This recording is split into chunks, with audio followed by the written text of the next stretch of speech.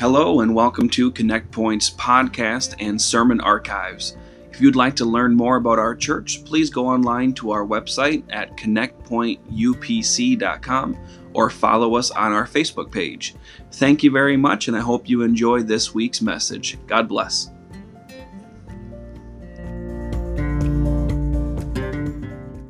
And so I've kind of been operating off of a guide, if you will, covering a bunch of things I want to make sure get covered.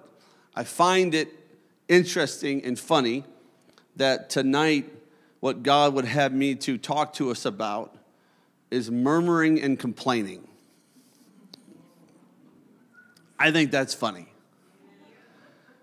Because there was a lot today, if you wanted to, murmur and complain about last couple days. And I just think sometimes God has a sense of humor. I don't know that necessarily God takes great offense if we have a certain level of frustration with the weather. I don't think that God prepares his lightning bolts of vengeance if we get a little weary of winter. But I do want to talk to us tonight about this idea of holiness and our Christian attitudes when it comes to murmuring and complaining. We find Jesus has just done some wonderful miracles, many wonderful miracles affecting positively large masses of people. Then we find Jesus heals a man and changes his life forever in just a few moments. But he seemingly makes the mistake, if you could ever say Jesus made a mistake, of doing it on the Sabbath day. Because he does it on the Sabbath day, some of the feelings toward him begin to change a little bit. Some of the people watching him that may have had a positive view of him just days before now begin to take a little bit different stance on this Jesus. Their opinions are altered. In John 7:12, and it says, "And there was much murmuring among the people concerning him. For some said, he is a good man, and others said, no, he deceives the people. Some said he was good, and some said he was bad. But there was a whole lot of, the Bible says, murmuring." Everybody say murmuring. We see it again after the church has been formed. Amen. After the Acts 2 experience, after the power of the Holy Ghost, after the preaching of Peter, and the church begins to grow exponentially. We see in Acts chapter 6, and in those days when the number of the disciples was multiplied, there arose a murmuring. Somebody say a murmuring. That's a good thing for us to point out, because it's easy to point out that some, Pharisees and Sadducees murmured about Jesus when he did a miracle. It's easy for us to point out those people who act like that. But this is the book of Acts, Holy Ghost filled, Jesus name baptized church in the midst of revival, and some begin to murmur of the Grecians against the Hebrews because their widows were neglected in the daily ministration. They found a reason to murmur. The word murmur that is used in the scriptural context means what you think it means. It means to grumble. It means to grumble. It relates to a more common word for us that we use more often than murmuring or grumbling. We use the word complaining. Complaining. Complaining has become such a thing in our society that just about every establishment has a complaint department. It has a box on the wall. It has a website. You have the ability to leave a review. Do we have any review leavers in here? You don't want to raise your hands. It's the beauty of the review. It's anonymous. You can say whatever you want to say. And that's the society we live in. We have ample opportunity to complain. Complain. To murmur and complain is not a New Testament idea or problem alone. It is part of humanity, has been so for a very long time. We see it in the Exodus story. Amen. Alone, we find much murmuring going on, even after they have been miraculously delivered from Egypt, even after they have miraculous provision in the wilderness. Look at Exodus 16. And in the morning when ye shall see the glory of the Lord, for that he heareth your murmurings against the Lord. And what are we that ye murmur against us? And Moses said, this shall be when the Lord shall give you in the evening flesh to eat, and in the morning bread to the full. For that the Lord heareth your murmurings, which ye murmur against him. The word murmur is a lot in this scripture. Which you murmur against him. And what are we? Your murmurings are not against us, but against the Lord. And then Moses spake unto Aaron, and say unto all the congregation of the children of Israel, come near before the Lord, for he hath heard your murmurings. And it came to pass, as Aaron spake unto the whole congregation of the children of Israel, that they looked toward the wilderness, and behold, the glory of the Lord appeared in the cloud. The Lord spake unto Moses, saying, I have heard the murmurings of the children of Israel. Speak unto them, saying, at even ye shall eat flesh, and in the morning ye shall be filled with bread, and ye shall know that I am the Lord your God. Would you look at your neighbor and say, God hears your murmurings?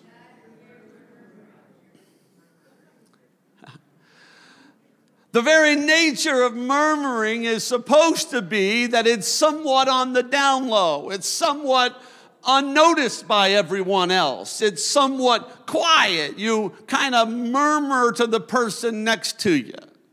You kind of murmur to the group in your little vicinity. You don't stand up and project loudly your murmurings. That's not the nature of a murmuring. But yet we see in this chapter over and over and over that it is saying God hears your murmuring. He hears it. He notices it. They say, we want this. God says, I hear that. And then he says, you're going to see it, and you're going to know that I'm the Lord your God. Now, without understanding of the scriptural context, one may think that this proves murmuring to be effective. We murmured a lot, and God gave us what we wanted. We murmured that we didn't have bread, and we didn't have meat. And God just heard our murmurings, and he gave it to us. Murmuring should be the new prayer.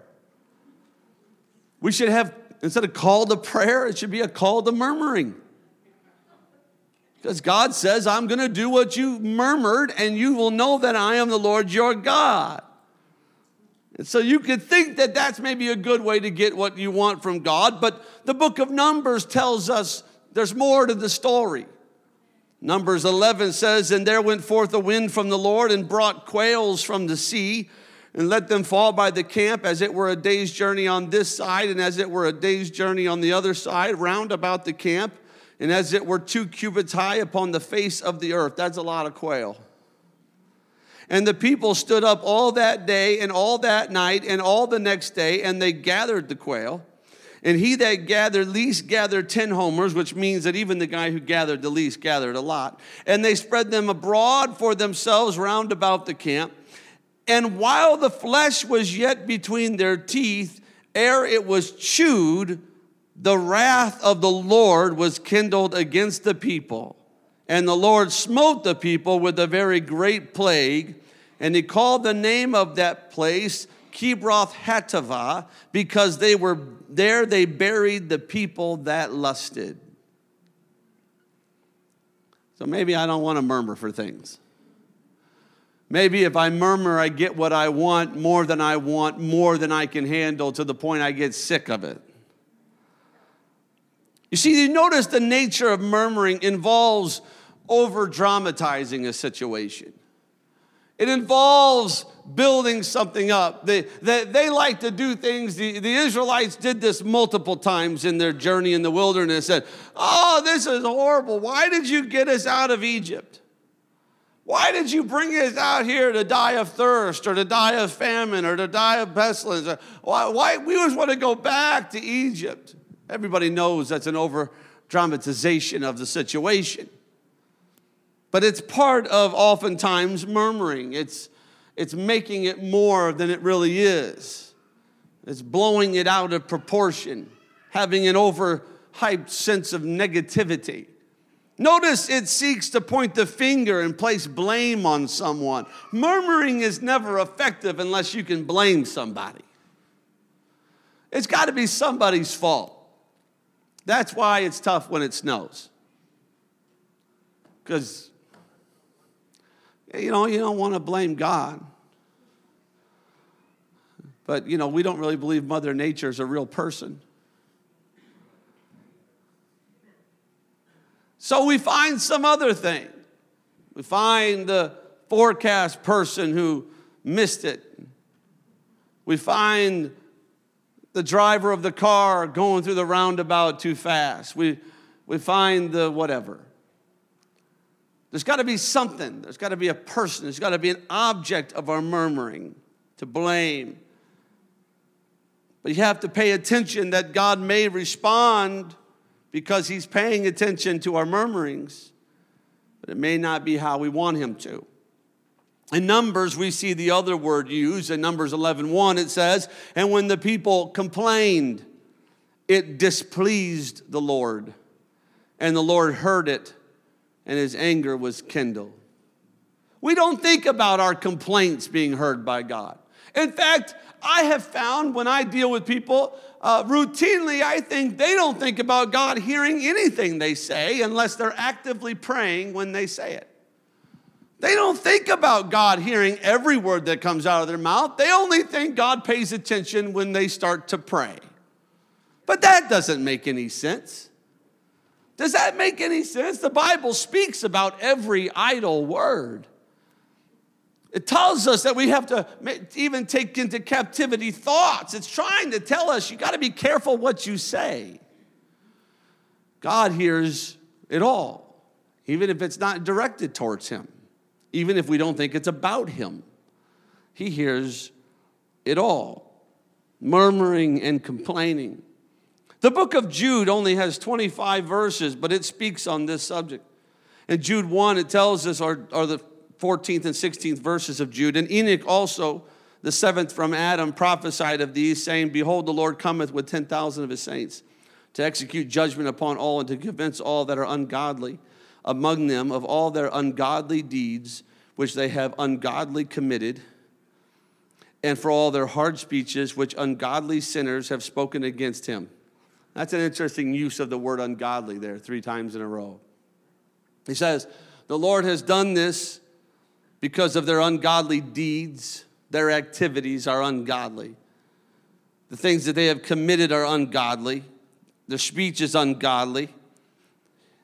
And then he says, of these people that are ungodly, these are murmurers, complainers, walking after their own lusts, and their mouth speaketh great swelling words, having men's persons in admiration because of advantage.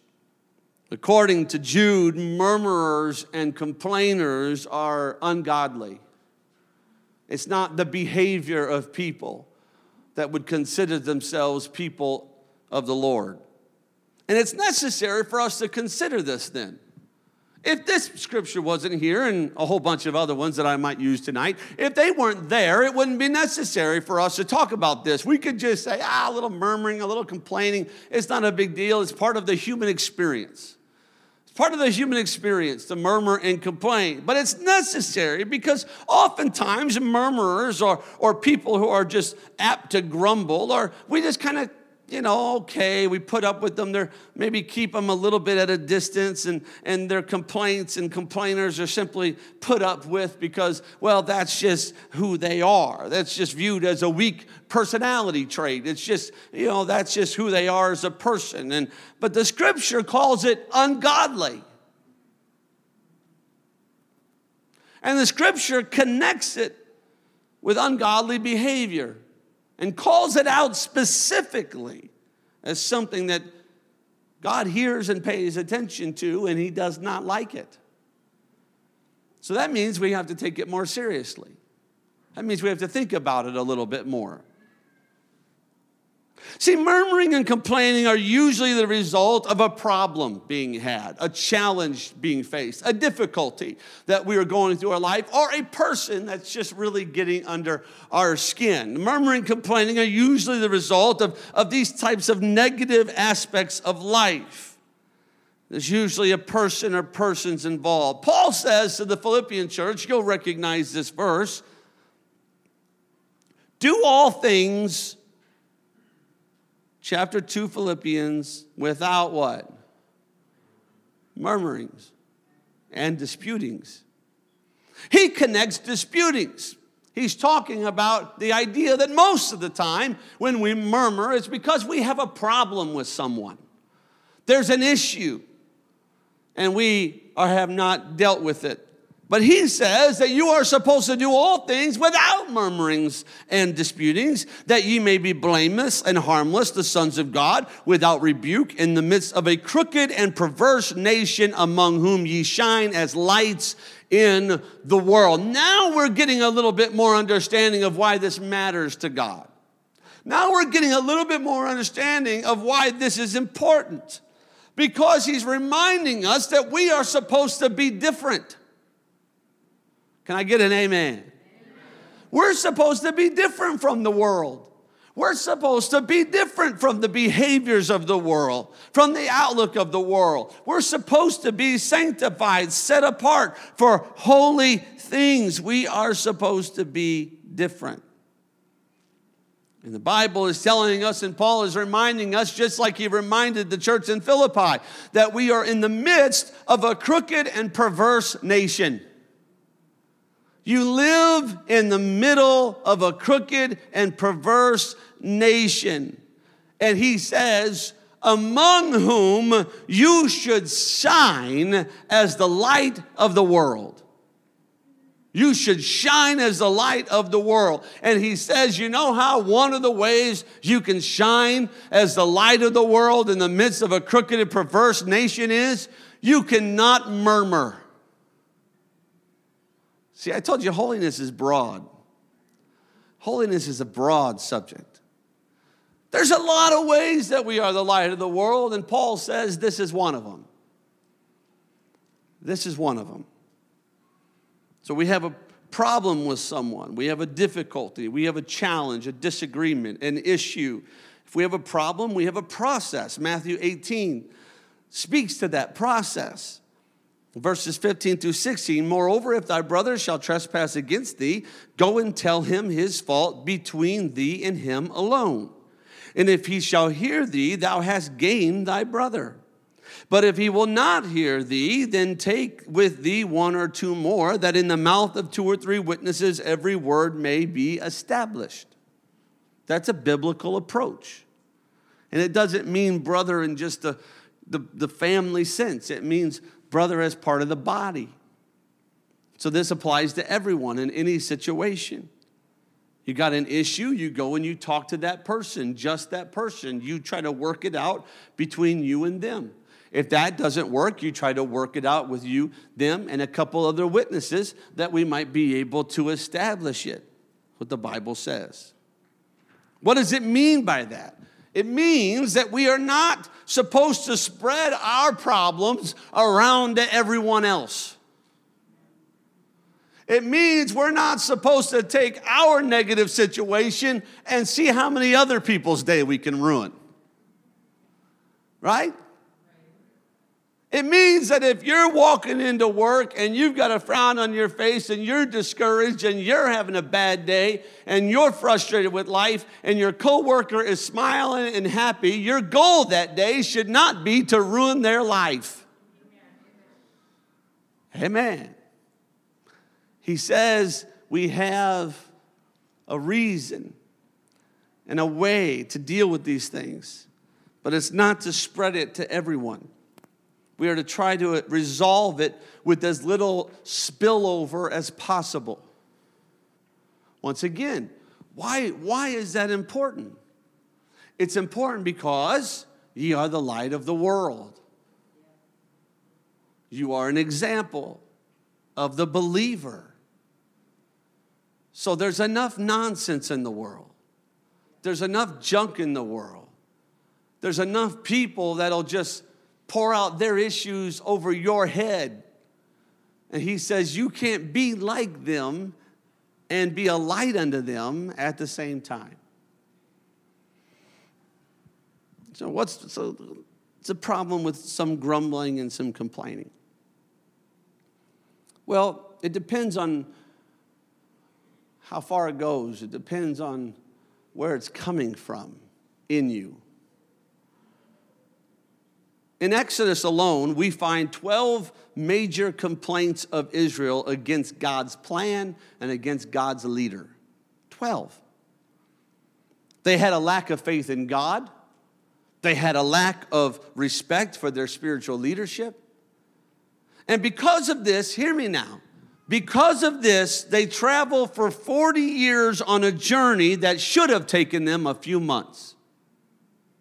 I need everyone to hear me tonight. 40 years to complete a journey that should have taken them a few months, because the reward of murmuring and complaining is wasted time and opportunity. Did everybody hear me? Your reward for murmuring and complaining, what you get for that is wasted time and opportunity. You could be living in promise, but you're stuck in the wilderness. Amen. Jude teaches us to avoid the rebellion of Korah, it speaks of. This is the man who criticized Moses and his leadership, boldly rallied other people to try to come against Moses and his leadership. What was the outcome? Numbers 16. But if the Lord make a new thing, and the earth open her mouth and swallow them up with all that appertain unto them, and they go down quick into the pit, then ye shall understand that these men have provoked the Lord. I'm going to stop right there for a second and say, listen, folks, you don't want to be provoking the Lord. You don't want to be provoking the Lord. The problem is too often we think that the only way you can provoke the Lord is if you just do some crazy, hideous, outright, dirty, rotten sinner sin. But this was just, we don't like him. We don't like Moses. We think we should have some more power, some more say. We don't like the plan. They provoked the Lord, and it came to pass, as he had made an end of speaking all these words, that the ground clave asunder that was under them, and the earth opened her mouth and swallowed them up, and their houses, and all the men that appertained unto Korah, and all their goods. They and all that appertained to them went down alive into the pit, and the earth closed upon them, and they perished from among the congregation. He said, you're going to know what if God does something you've never seen before? What if he opens up the earth and swallows you in it? They obviously didn't think that was possible until it happened. Because they provoked the Lord with their murmurings and their complaining. Even Miriam, she's an older sibling of Moses. She's called a prophetess. In Exodus 15, she's a good lady. She does some great things. She goes on to do some great things. But she begins to murmur and complain, and God responds in Numbers 12. With him will I speak mouth to mouth, even apparently and not in dark speeches, and the similitude of the Lord shall behold, wherefore then were ye not afraid to speak against my servant Moses? God says, I'll talk to Moses however I want to talk to Moses. I have a relationship with Moses that I don't have with you, Miriam. We got something different happening here, and I'll do it however I want to do it. And how were you not afraid to speak against it? Why didn't you have some sort of respect for my plan, God is saying. And the anger of the Lord was kindled against them, and he departed, and the cloud departed from off the tabernacle, and behold, Miriam became leprous, white as snow. And Aaron looked upon Miriam, and behold, she was leprous.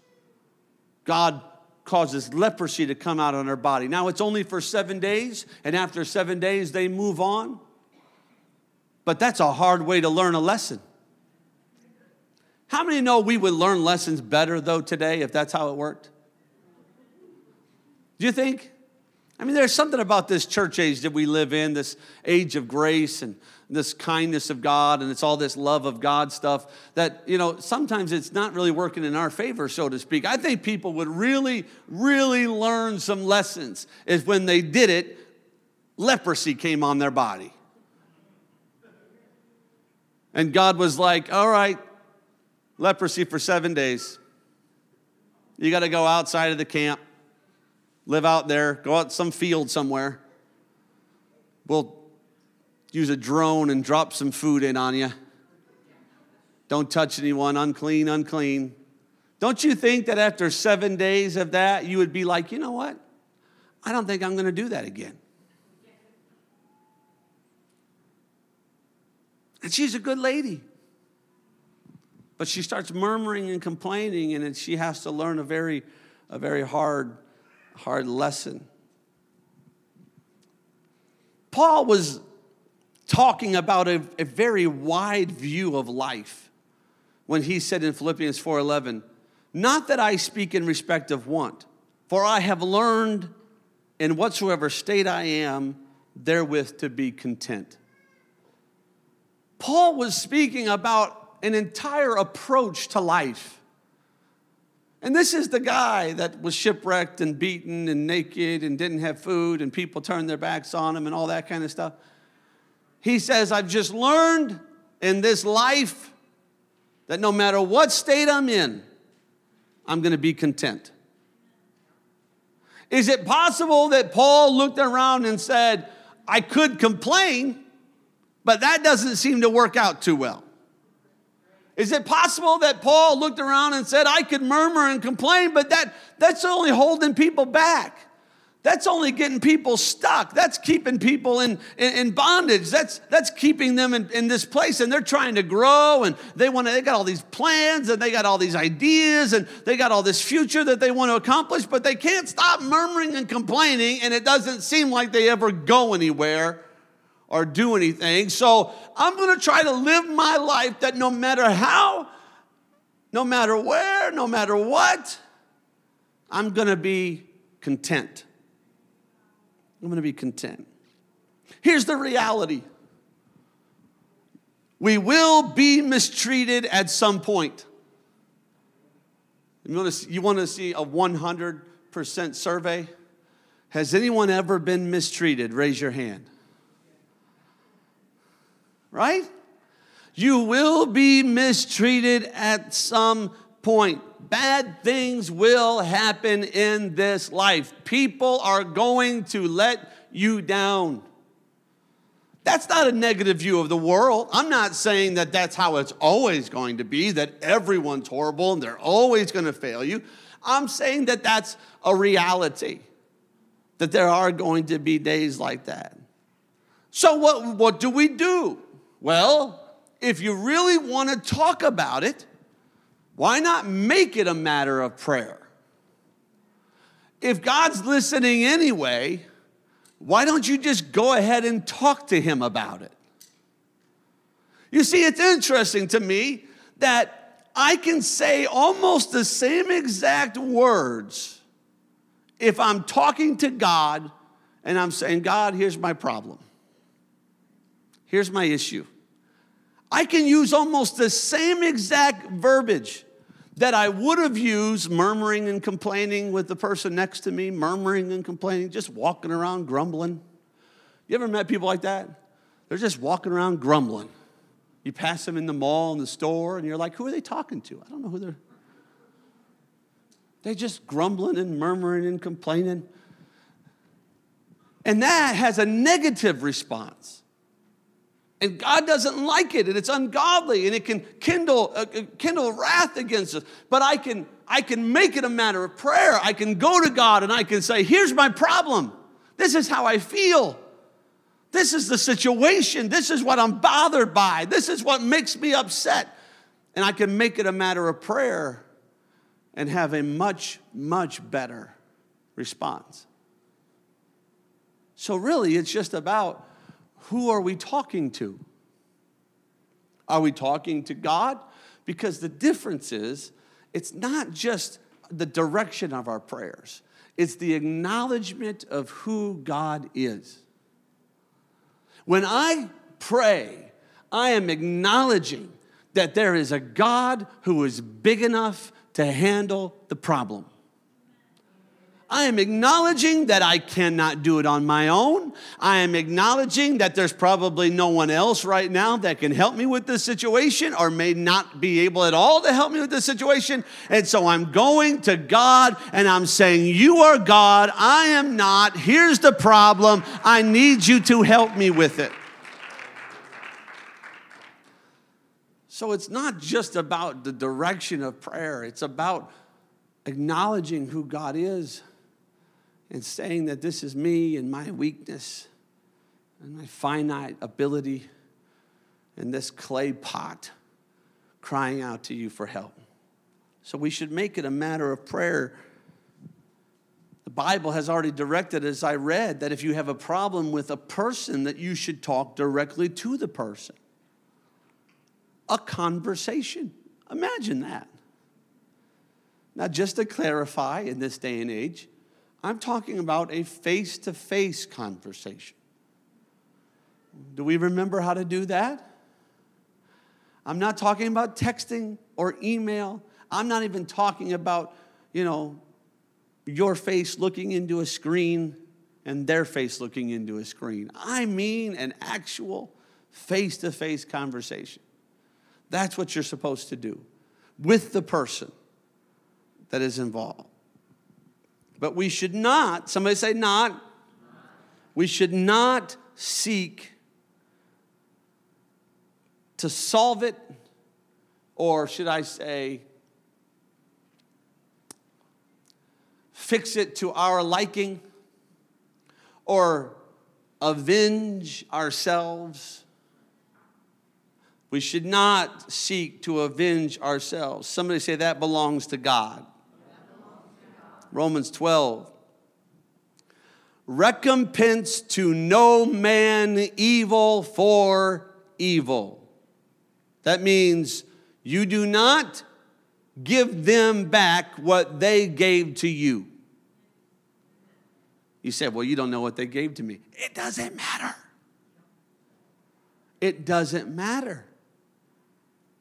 If it's what they gave, if evil to you, you do not recompense them evil back. Provide things honest in the sight of all men. If it be possible, as much as lieth in you, live peaceably with all men. Dearly beloved, avenge not yourselves, but rather give place unto wrath, for it is written, vengeance is mine, I will repay, saith the Lord. Now, you've got to catch the spirit. You got to catch the spirit of Romans 12. If we take that verse and we start saying stuff like, oh yeah, God's going to get you. Okay, but you just wait. Earth's going to open up, swallow you. You're going to get it. You're missing the whole spirit of the thing. You're missing the whole spirit of it. The spirit of it is not, you're going to get what you deserve. The spirit of it is, I'm not going to get vengeance on my own. I'm not going to take the place of God. I'm not doing that. I'm going to try to live peaceably with everyone. With everyone. I'm going to try to live peacefully. David's interactions with Saul are a good example for us to follow. Saul clearly wronged David. There's no dispute.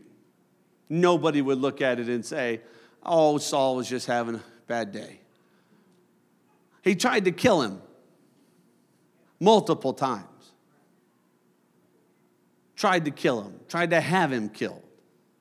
It's clear that he wronged David. It's also clear from our perspective of Scripture that he sinned to the point that God rejected Saul.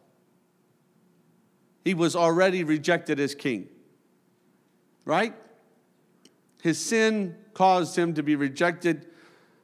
He was no longer going to be the king that he was intended to be. It's also clear from Scripture that Samuel had already appointed and anointed David to be the next king. All of that is very clear. He tried to kill David multiple times. He sinned so badly, God rejected him, tore his throne from him, and Samuel has already anointed David as the next king. The only thing that hasn't happened is the throne and the crown is still on Saul's head. That's the only thing that hasn't happened yet. Still, on 2 occasions, David refuses to kill Saul when he had an easy opportunity to do so. In fact, you can make an argument that David was in positions that were almost miraculous. That somehow David hides in a cave, back in a cave, and that just happens to be the same place where Saul comes with some of his soldiers, and they camp out at the mouth of the cave so much that David and his men can walk straight up to them in the middle of the night while they're all asleep. That almost seems like it was God ordained. That almost seems like a person could kill Saul and say, well, I mean, surely that's what God wanted me to do. Twice, David has the opportunity to kill Saul easily, and he refuses to do it. As long as Saul was king, David refused to harm him. You say, well, what was he doing? He was waiting on God to remove Saul or to fix the situation. He was waiting on something else to happen. He was waiting on Saul to be repentant. He was waiting on Saul to say, you know what? I really messed this whole thing up. I really got to get my act together. But he was not going to take his vengeance. You see, the issue is this. What it takes to fix a situation is too often more than what people are willing to give. That's the reality. That's the bummer of it all, frankly. What it takes to make it right is often just more than people are willing to do. They just don't want to. It can be challenging. It can be difficult. The conversation needs to be had. Needs to be had. And those first words can be hard to get out of your mouth. Those first sentences to start that difficult conversation can be very hard, and everybody's waiting on someone else to do it because I don't want to do it. It can be hard. Nobody said that forgiveness was always going to be easy. Just said that you're supposed to forgive. Nobody ever promised that it was just going to be the easiest thing in the world to forgive the wrongs that were done against us. That's not true. That's not real. But yet, that's what's necessary. That's what has to happen. So instead of murmuring and complaining, we must learn to be content and we must learn to pray. We must learn to go directly to the people involved and only those who can help. And we must learn to communicate, hear this now, with the right attitude and the right outlook. It ain't going to do you any good to go have the conversation, try to solve a problem if you can't be humble, if you can't have a forgiving spirit, if you can't be sorry for whatever role you played in it. Amen. Isn't it interesting that almost every time that we are on the outside of a situation and we're looking at a situation, that we can see how some people on both sides of the argument may have made some mistakes. But when we're in the situation, it's just unfathomable. I mean, here I am, this perfect human being. And how could they be so bad? It seems like the only time anything is completely one-sided is when we're involved in it. It's okay, you can smile and laugh. So, you say, well, you know what? The truth of the matter is yeah, I did some things. I responded, but because of this, because of that. The reality may be, it may be 90-10. It may be 90% their fault. It may be 95% their fault. I'll make you feel good. It might be 98% their fault. But you still got to go to that conversation humbly, ready to forgive and ready to say, I'm sorry for my role, anything I've done, what I've done. That's what I mean when I say sometimes what it takes to fix a situation is often just more than people are willing to give. Because they're just not willing to say, well, I know I did some things wrong. And some people seemingly can never be satisfied. They murmur, they complain, they refuse to cooperate, they're self-willed. They cannot accept any correction without becoming angry. They cause trouble, spread rumors, sow discord. They seem so routinely caught up in problems and situations, no matter where they are or who they seem to be with. Don't be nudging anybody right now. It's just like you just can't satisfy. And people like this may have, and this will be my final little thing, they may have what is called a root of bitterness. Hebrews 12:14-15, follow peace with all men and holiness, without which no man shall see the Lord. Looking diligently, lest any man fail of the grace of God, lest any root of bitterness springing up trouble you, and thereby many be defiled. Many be defiled. We find here in this scripture of Hebrews 12 that bitterness can defile our holiness. I want you to say that with me. Bitterness can defile our holiness. Let's say it again. Bitterness can defile our holiness. We find here that having the proper attitude is actually a major aspect of holiness. That our attitude is part of our holiness. A root of bitterness. It means the source of bitterness. Everybody say the source. The source of bitterness. It's in the heart. And it causes the outward manifestations that we've mentioned, some of the things we've talked about here tonight, it's in the heart, but it causes these outward manifestations. It produces its own kind of fruit.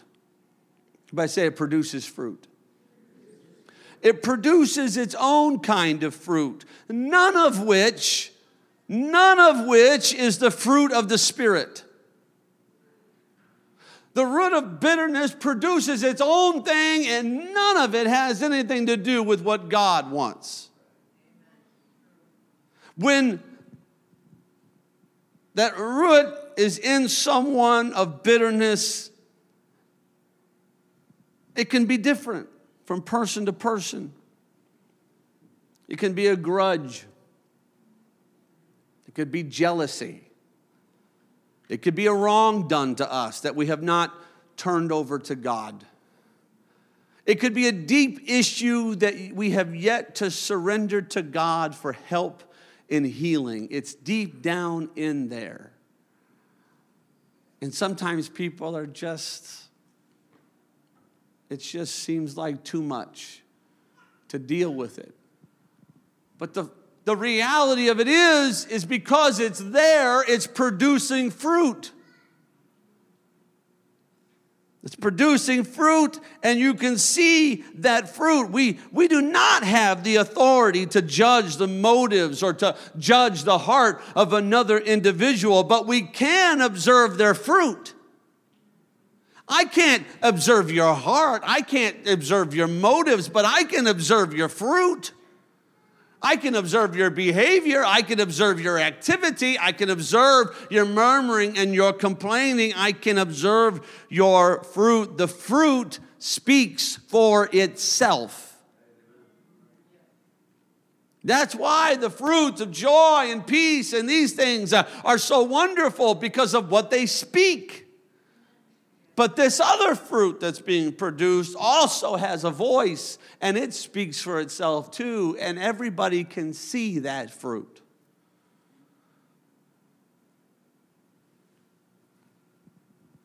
Now, I need you to keep in mind, this is very important. You must keep in mind that a person producing such fruit is doing so for a reason. There is a source. Somebody say there is a source. There is a source. There is a cause that brings about their calamity. Now, knowing this, knowing that there's a reason. There was a day, there was a moment, there was an activity, there was something done, there was something said. There was an action taken.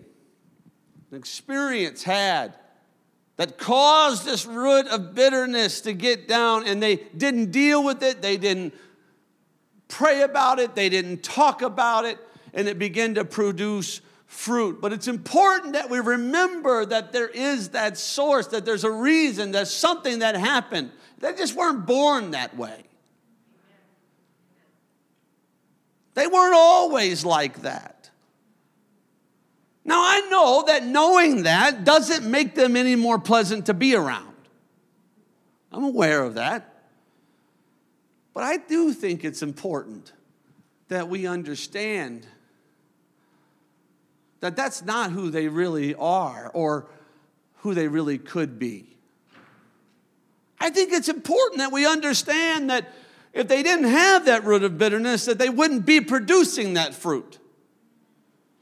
That's important, that they didn't have that moment, if that thing hadn't taken place, and if they hadn't dealt with it perhaps wrongly in the first place, that wouldn't be there.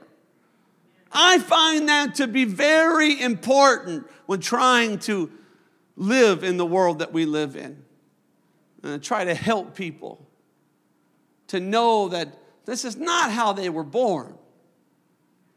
This is just how they are now. And that they can be different. That they would allow God to do spiritual surgery on them. But once again, that brings us back to my statement that for some people, it just seems like it's just too much to ask. Because for God to do spiritual surgery on a person, they must just really lay themselves down. They must really humble themselves. They must really just submit to God's plan. But oh, if they would, if they would, it would be amazing.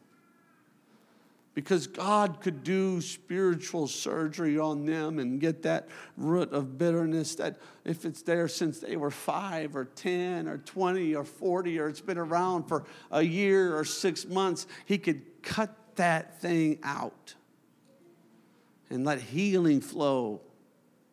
And that fruit would stop. And there's something very special and very powerful about seeing someone whose life has turned so that they are producing spiritual fruit. Oh, hallelujah. They can be different. And lastly, it's just very important that we must all realize that situations in life will work against us all sometimes. And none of us are above it. And sin will most definitely work to establish itself deep in our heart. And most definitely somebody's going to do all of us wrong at some point. And all of us will require forgiveness from God and man multiple times in our lives. All of us will need someone to forgive us at some point. Probably at many points in our lives. And so we remember to forgive the murmuring and the complaining. We remember to forgive the root of bitterness and the fruits of the root of bitterness. Because if I don't forgive, then I'm in danger of becoming a murmurer and complainer myself. If I don't forgive them for their actions and their thoughts and their nonsense, if I refuse to forgive them of that, I'm in danger of falling into that myself. If I don't forgive them, even for the fruits of the root of bitterness in their life that can sometimes affect me, if I don't forgive them, I'm in danger of getting a root of bitterness in my life. Oh, hallelujah. We all need forgiveness. So we all need forgiveness. Stand with me tonight if you would, please.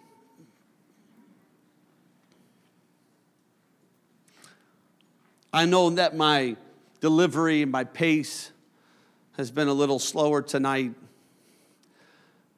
It's not that I'm intentionally trying to create some sort of somber environment. I'm not. But I do want us to grasp this. I do want to just teach tonight. I just want us to really grasp what is happening here. The reality that God hears our murmurings and complainings. The reality that we can take them to God in prayer and that they can be effectively dealt with, or we can murmur and complain to ourselves or those around us and they do nothing but kindle God's anger against us and keep us stuck. The reality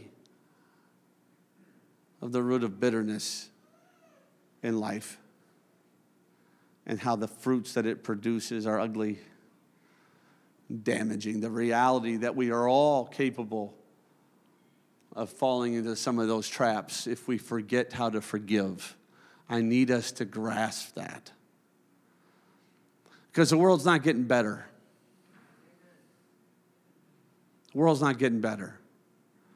And the people that we are going to be connected to, that God's going to want us to help, are going to be more messed up than people have ever been.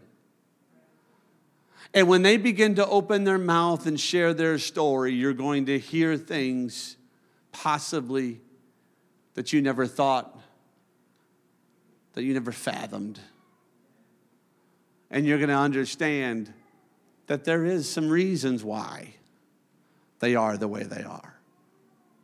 And that's a good thing.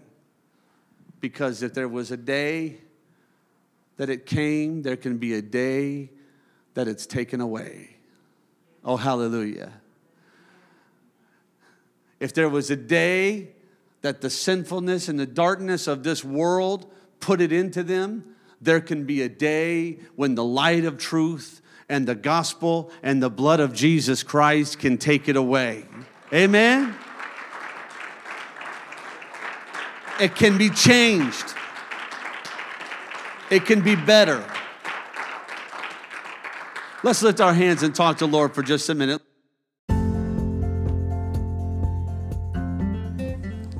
Thank you for listening to our podcast this week. We hope you enjoyed this message. Remember, if you would like to find out more information about our church or to contact us, please go online at connectpointupc.com.